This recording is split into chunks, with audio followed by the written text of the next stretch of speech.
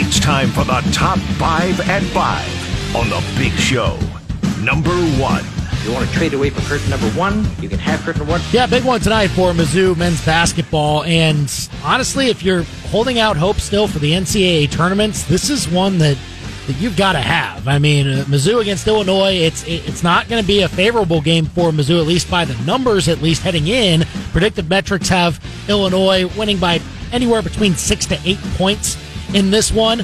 But here's the thing. Some of these Mizzou victories, the Dennis Gates has been able to lead, come when they least are expected. And certainly last year's Braggin Rights game, the way that played out was very unexpected from Mizzou. Can it happen again? We'll just have to find out. Tip off at 8, pregame at 7:30 right here on KTGR. Number 2. Number 2, your timing is impeccable. Chiefs have really made it clear that they want to use Richie James some more. They might have to against the Raiders coming up on Christmas Day for their special game coming up this weekend. Chiefs might be without Kadarius Toney, second straight day that he has not practiced with a hip injury. They also play Sky Moore on injured reserve, so getting low on bodies in that room first off. So Richie James seems like a likely candidate to be elevated. Probably Justin Ross too, but we'll have to see. He was not active last week. But the important thing for the Chiefs is just keep things rolling into the important months of the season. Can they do so against the Raiders? They can clinch the AFC West if they win. It's a noon kickoff on Christmas Day.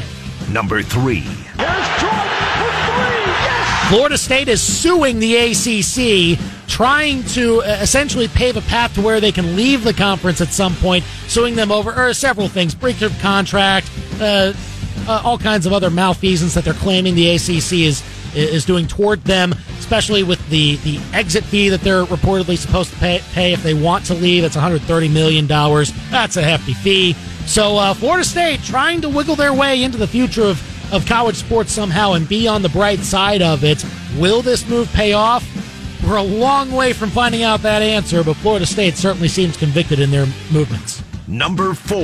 Oh, shanked it.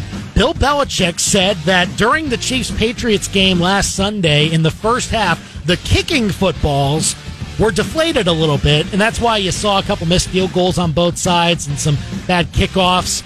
So it was for both sides, but again, it happened during a Patriots game, and Bill Belichick saying, well, we don't control that. Bill, maybe don't say that part.